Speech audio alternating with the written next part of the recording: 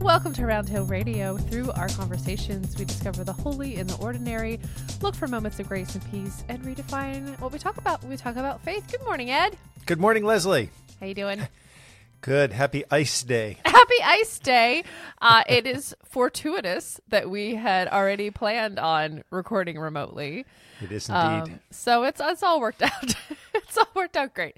No kidding. I actually took a little trip on Sunday down to our studio, and it's well underway. Everyone is looking amazing. The paint is completely done.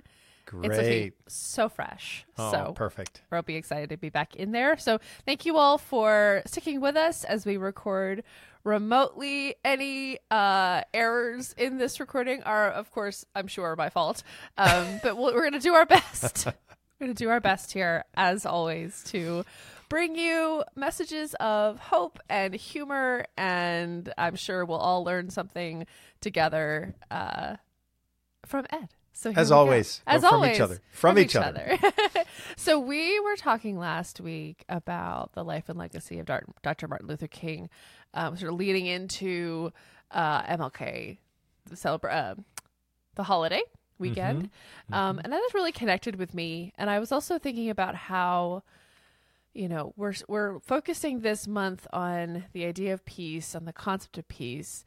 And next month's theme is justice. And I know in the original kind of iteration of this sermon series, it was going to be sort of both for 2 months.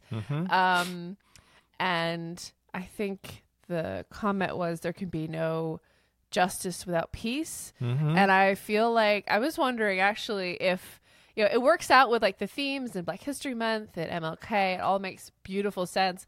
But I was also wondering the other day if maybe we got it backwards.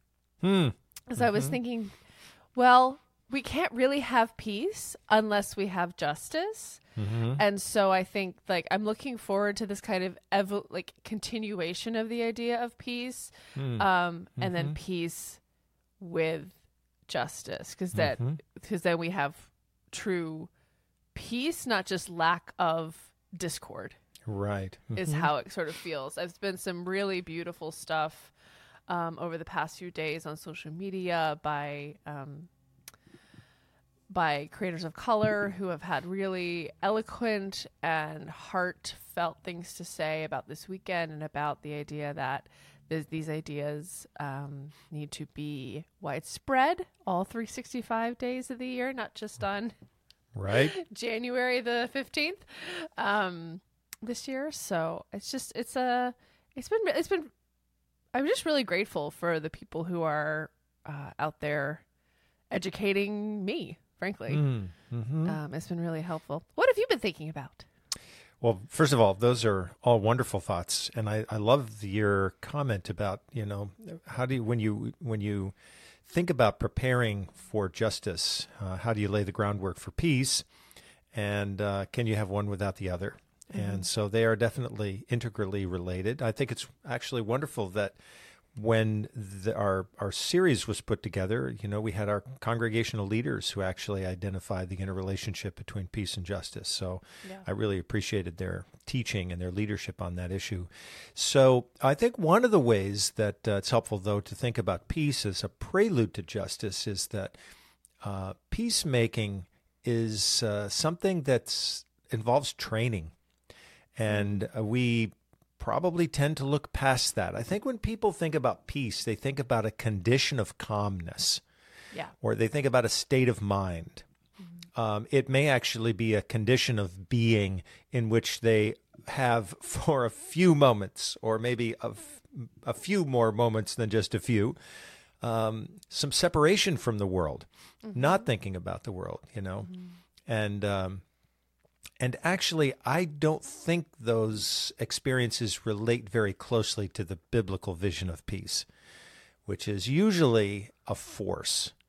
And it's an experience of something that happens in the midst of conflict. So it's not something you separate yourself out from, then you go back into the world. It's something that happens when you're out in the world. And remember hearing a sermon years ago from the Reverend Dr. William Sloan Coffin Jr. when he was at Riverside Church in New York City. And he talked about the peace of Moses, who stood before Pharaoh, probably with his knees shaking, saying, let my people go. Or the peace of Mary, who is young and uncertain and yet is told that she's going to be the mother of this child who will have a global significance. And these are kinds of experiences of peace that are, embraced in the moment, where things are really tumultuous and a lot is on the line. And so I think that in that way, then it becomes a prelude to justice. Yeah. It's sort of peace as, it's not peace as calm. I love this idea as peace as a force. We've talked about as a church, as an organization, as a community, being a force for good and sort of reclaiming this word force. And I love that peace can also be a force, not just an absence of conflict. Yeah, actually, there's a great story in the New Testament that comes to mind about this. So Jesus and his disciples are out in a boat. I don't quite understand this story because I thought they were all pretty experienced, fisher folk. And but somehow, they get out into the water and things really become choppy. The boat's flying all over the place and water's coming up into the boat. And lo and behold, Jesus falls asleep. So it's kind of an image of someone at peace in the midst of the storm. Okay, I get that. But the disciples say, excuse us, but this is no fun out here. And, let's fix this problem. So Jesus stands up, which I think would have been a pretty remarkable thing to do in a boat that's, flailing all over the place. And he says to the water, peace, be still. And that is an example of peace as a force. He's using it, he's directing it, as opposed to saying, hey, just let me be at peace here in the back of the boat. Don't worry, the storm will pass. Right. He actually gets up and uses this peaceful energy to do something about the storm. Doesn't let the storm get inside himself, but does something about it. And I think that's a great, sort of story about how we can use this energy at our disposal. I love that. It puts me in mind of something I heard recently that has really stuck with me, which is that the saying goes, the opposite of anxiety is not calm. The opposite of anxiety is trust. And that for me as a borderline anxious person has been really helpful, because it's not like, oh, I need to just stop having this tension, this sort of, this, to me, it's like a tension. It's like just like a hum. It's not that the hum needs to just I need to just chill out. Right. If it were that easy. Yeah. But that it's maybe a lack of trust in something. If it's a lack of trust in myself, in a situation, in whatever. And I thought that was really interesting because it gives it that force. It gives you something to then act upon or work on, and not just say, well, stop doing whatever you're doing. Yep. Yeah. Apparently I'm learning in parenting toddlers that the not, they can't process a not, do not throw food on the floor. As a key example here, they just hear throw food on the floor, and they can't switch it to not, so you have to tell them what you want them to do. So a refrain in my house is food stays on the table. There we go. But at that tie-in of reframe. Reframe. But it gives you something to do yes, rather than just something to stop doing. Yeah, I love that. Which is interesting. Yeah, I think that, and it may be that you do that thing, or you gather yourself to do what needs to be done, and you may still feel a little anxiety while you're doing it. The anxiety hangs around, but it's not. But it's no longer guiding the action. It's no longer controlling the action. It's just kind of something that's there. Right. And so I like that very much. And one of the things that I've been thinking about in relationship to peace, and I've mentioned this, I think, in our conversations, is that there's an understanding that's developed over the years that you've got to be trained to do it. It's a natural energy. It's something we can experience. It can appear in our lives in some beautiful, remarkable ways, lovely surprises. But more often than not, if you're really going to use it to its full extent, you have to develop it and practice it. And that's why I think one of the undertold stories of the civil rights movement is the story of the Highlander School in Tennessee, which was a center for nonviolent protest, the teaching of nonviolent social protest. And people would actually go there to practice being verbally abused. And they would have a kind of lunch counter scenario where people would be sitting and people would shout at them and scream at them and throw food at them because they were preparing for that to happen. And of course, one of their most famous graduates was Rosa Parks. So she had done her training there, and that was so helpful to her in her life. And I'm just thinking that used to be an organization, I'm not sure that it's around anymore, but the Center for Nonviolent Social Change used to be based in St. Louis. They did a lot of work with families and utilizing nonviolence in the context of families, which can be incredibly important. Yeah. But then training families to do that out in the wider world. And so again, they would lead workshops, and that's how they communicated the resources of nonviolent social protest. I think that's such an important point, and I appreciate you bringing that back, because I think it's this idea of preparation, when preparation meets opportunity. And it's not, while these individuals were absolutely courageous and absolutely bold and making such a difference and being so brave, they weren't doing it alone. Rosa Parks wasn't like one day, like, I'm going to be starting a movement, or I'm going to be lighting a kindling that inspires some people. She was like, she felt drawn to do something, and then was like, right, so how can I prepare myself? What education? How can I stop being one person and be part of a community? And what can we do together? I think that's such a powerful thing. And I think that's really that you told me that last week. And I think that completely that shifted something in me, and this idea that while there was something so clearly innate and brave and wondrous about her, that she also had a team behind her, a team with her. And that, we often see these great leaders or these great oratory gifted people, and we think, oh, that one person is incredible. We tend to forget about like the entire group of people right. who help. And I think that our society, I feel like, is becoming more and more individualistic, and we kind of like go off and do our own thing. We're like in our little like the pandemic did not help that. But this idea that together we can do great things, I think, is a message that can not be said enough. One thing that I don't hear very much discussion about, but in terms of the life of the church, I mean, we hear all kinds of stories about declining numbers and declining influence and impact, and the fact that newer people or newcomers are not coming very, very often to local churches and so on. All of that understood. But, for those who are still in churches, there's a different kind of challenge to be faced, which is exactly the one you've put your finger on. And that is that we tend to come together as a collection of individuals, and then we leave as individuals, and we're dispersed, and we're not really deeply connected with one another.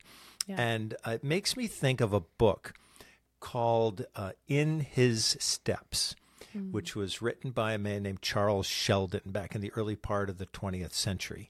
And he wrote this book. It was based on a sermon that he delivered, but it's a story about a man who's homeless who shows up at a congregation, and the congregation winds up taking him in. He's very ill, and they are very touched by this man, his wisdom, his presence, and then he dies.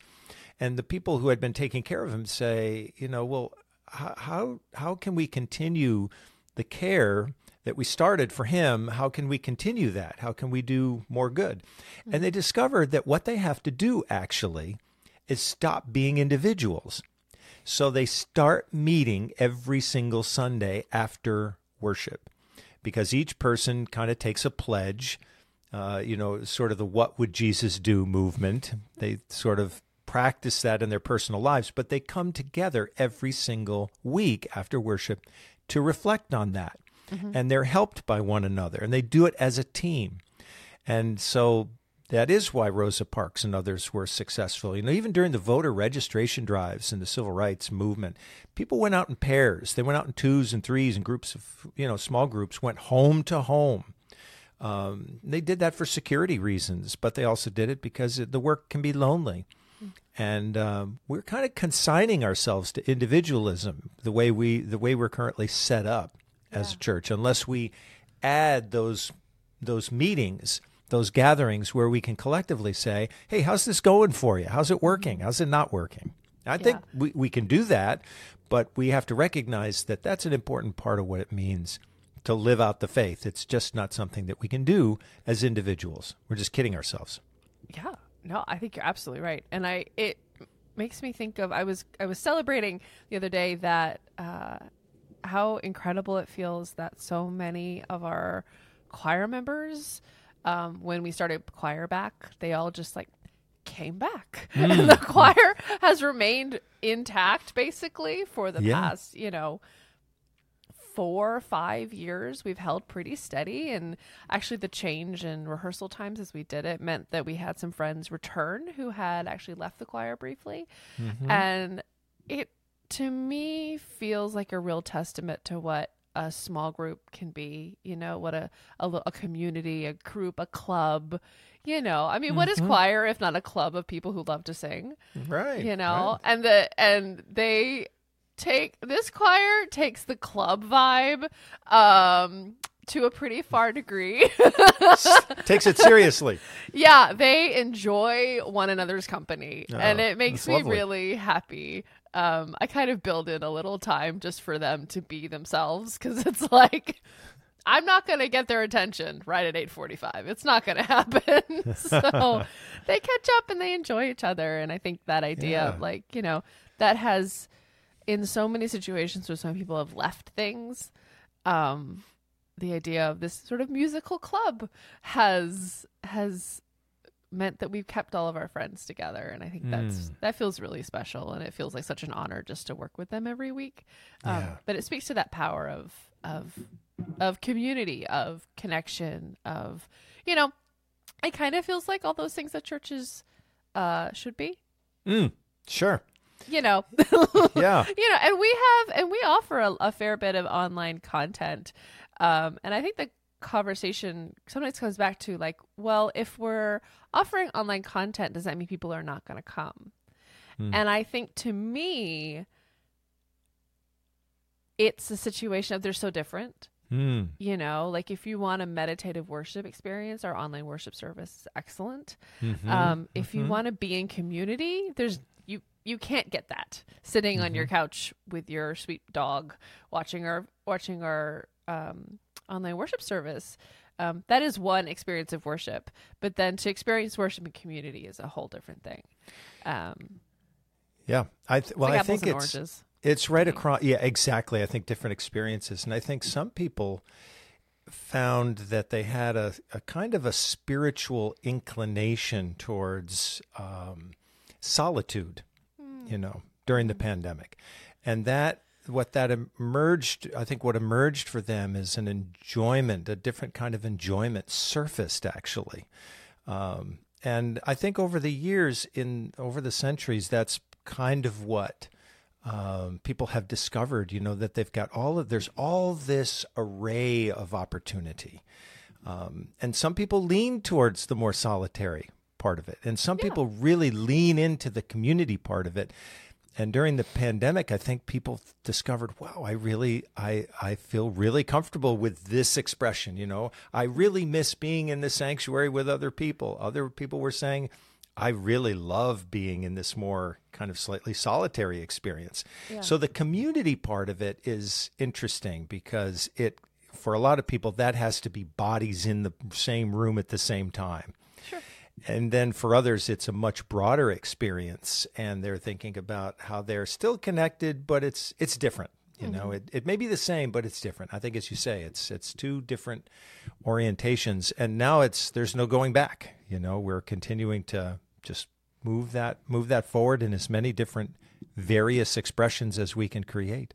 Yeah, and I think it's like a both and situation too. I agree. You know, like sometimes I very much want to be solitary in that, and sometimes I want to be with all the people. So I think it's nice that we can offer opportunities for people in both places and spaces. It feels nice. And one thing we have discovered during the pandemic is that in terms of social causes, sometimes a person sitting in their home in front of a computer writing a letter to to the congressional delegation from Connecticut can have an impact that's the same as someone working in a community of people sitting, in the church doing something. That it's the whole environment of the media has changed a lot now in terms of how we can express that. You think about the civil rights movement, it was an in-person phenomenon, right? It had to be done in person. Now there are a lot of things that can be done when people just have access to their laptop. And so I think that's interesting, that it's actually increased the number of ways that people can make a difference on issues related to things like civil rights. And that's wonderful, because a lot of people in past years wouldn't have been able to have that same kind of impact. And so that's a good thing. Yeah. So I feel like the natural sort of segue for this idea of peace, we were talking about sort of peace on earth last week, is this idea of sort of inner peace. And I guess I would love to know your thoughts on that as you're sort of contemplating different expressions of peace as we go forward. I don't have the quotation with me, but I came across some words by Thich Nhat Hanh, who's a Vietnamese Buddhist monk. And his books and writings have become very popular over the years. He's been based in France. He's originally from North Vietnam. He was a close friend of Thomas Merton, who was an American Roman Catholic monk and a very, very prolific writer about matters related to peace. Thich Nhat Hanh said in this piece that, you really cannot have an impact on outer peace until you are experiencing inner peace. And I'm not sure I agree with that, because I think that sometimes we are called into situations of conflict in order to have an impact, a peacemaker's impact, when we may feel very much at sea within ourselves and not at all settled about things. And, our knees may be shaking and we may be high anxiety, but still expected or needing to get involved in a situation where peacemaking is required. So I would like to think that Thich Nhat Hanh has got that right, that inner peace is a prelude to outer peace. It sounds logically, it sounds true, but I have mixed feelings about that. Because if I think in my personal life, that if I had to wait until my inner peace came around, like come out of the closet, okay, come on, it's time to get out of here now. That we'd be waiting a while. We'd be waiting a while. Of course, maybe the outer peace, the outer conflict would have gone away in the meantime, waiting for the inner peace to, come to the forefront. Yeah. So, but I also know that there are so many ways for people to nurture inner peace these days. A lot of them are available, online. But when I think about how popular yoga has become, and I think about yoga as a spiritual practice that has the potential to create inner peace and harmony, what a gift that is, right?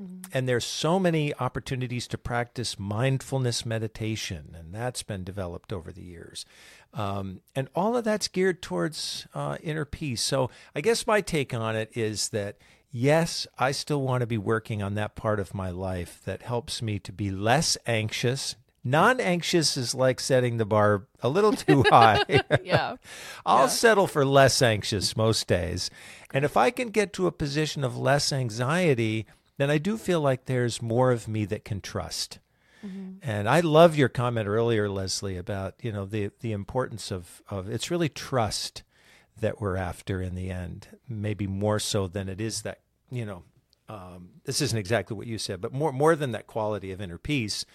I think sometimes the inner peace is actually the postlude rather than the prelude. Oh, Oh, interesting. It's the thing that comes in after you've had the engagement with something where you thought, there's no way I could do this. I'm not up to this. I'm not trained for this. Nobody asked for my permission. But then we do it, and then we find, wow, I feel pretty settled. And I think that's what the biblical literature calls the peace which passes all understanding. It almost defies logic. And so I think I'm kind of at the stage in my life now where I'm thinking, we get involved and we figure things out, and then maybe afterward we breathe a huge sigh of relief. That's the peace that passes all understanding. I like that. I like that a lot.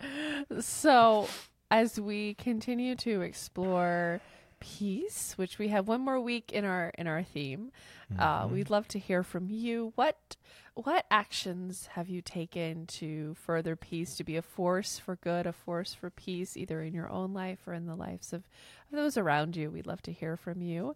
You can always shoot us a message at roundtaberadio.org. There's a lovely form right at the top. And we just thank you so much for listening. Roundtable Radio is brought to you by the friends and members of Roundtable Community Church. For more information, please visit roundtableradio.org.